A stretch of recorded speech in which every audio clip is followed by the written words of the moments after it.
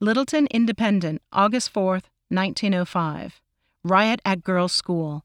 Outbreak of incorrigibles. Pandemonium in Colorado Industrial School for Girls.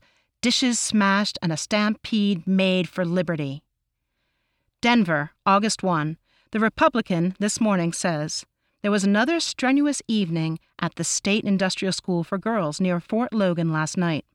When it was all over, there were 8 girls missing and a lot of damaged furniture in the dining room of the institution. According to Superintendent Mensimer of the home, the same girls who were responsible for the other outbreaks started the Dash for Liberty last night. It occurred shortly after 7 o'clock when the dinner was being served. Suddenly, at a signal from nowhere in particular, the tablecloth was raised and the dishes thrown unceremoniously on the floor.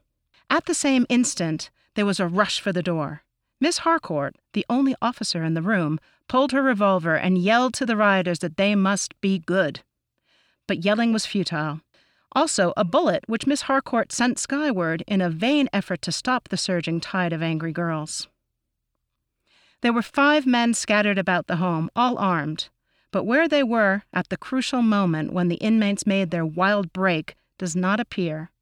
But an instant later, they were all on hand.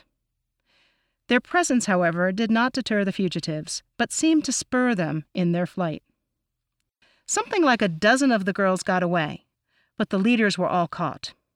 Those who started the tumult are said to have been Florence Youngblood and Maud Clayton, who figured conspicuously in the escapade at the home a few weeks ago.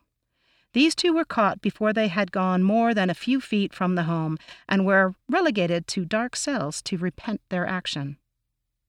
The rest of the flying squadron made for the fort, where friendly gallants were expected to be. Instead, several Army officers were encountered and a number of the girls were captured and led back to the home. Where the rest went to, the officers of the home did not know last night.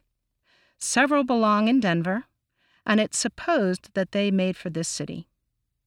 It was all done so quickly that we had no time to prepare for it, said Superintendent Mensimer last night. We had no warning, and the girls had all the chance possible to get away. The fact that Miss Harcourt was armed probably saved a lot of damage to the furniture, as well as to herself. There are a few of the girls who instill rebellion in the others and make them go whether they want to or not. We expect no more trouble. Some of the girls are probably about the fort now. We expect to recapture them all in the morning. Those who are here are all quiet and asleep.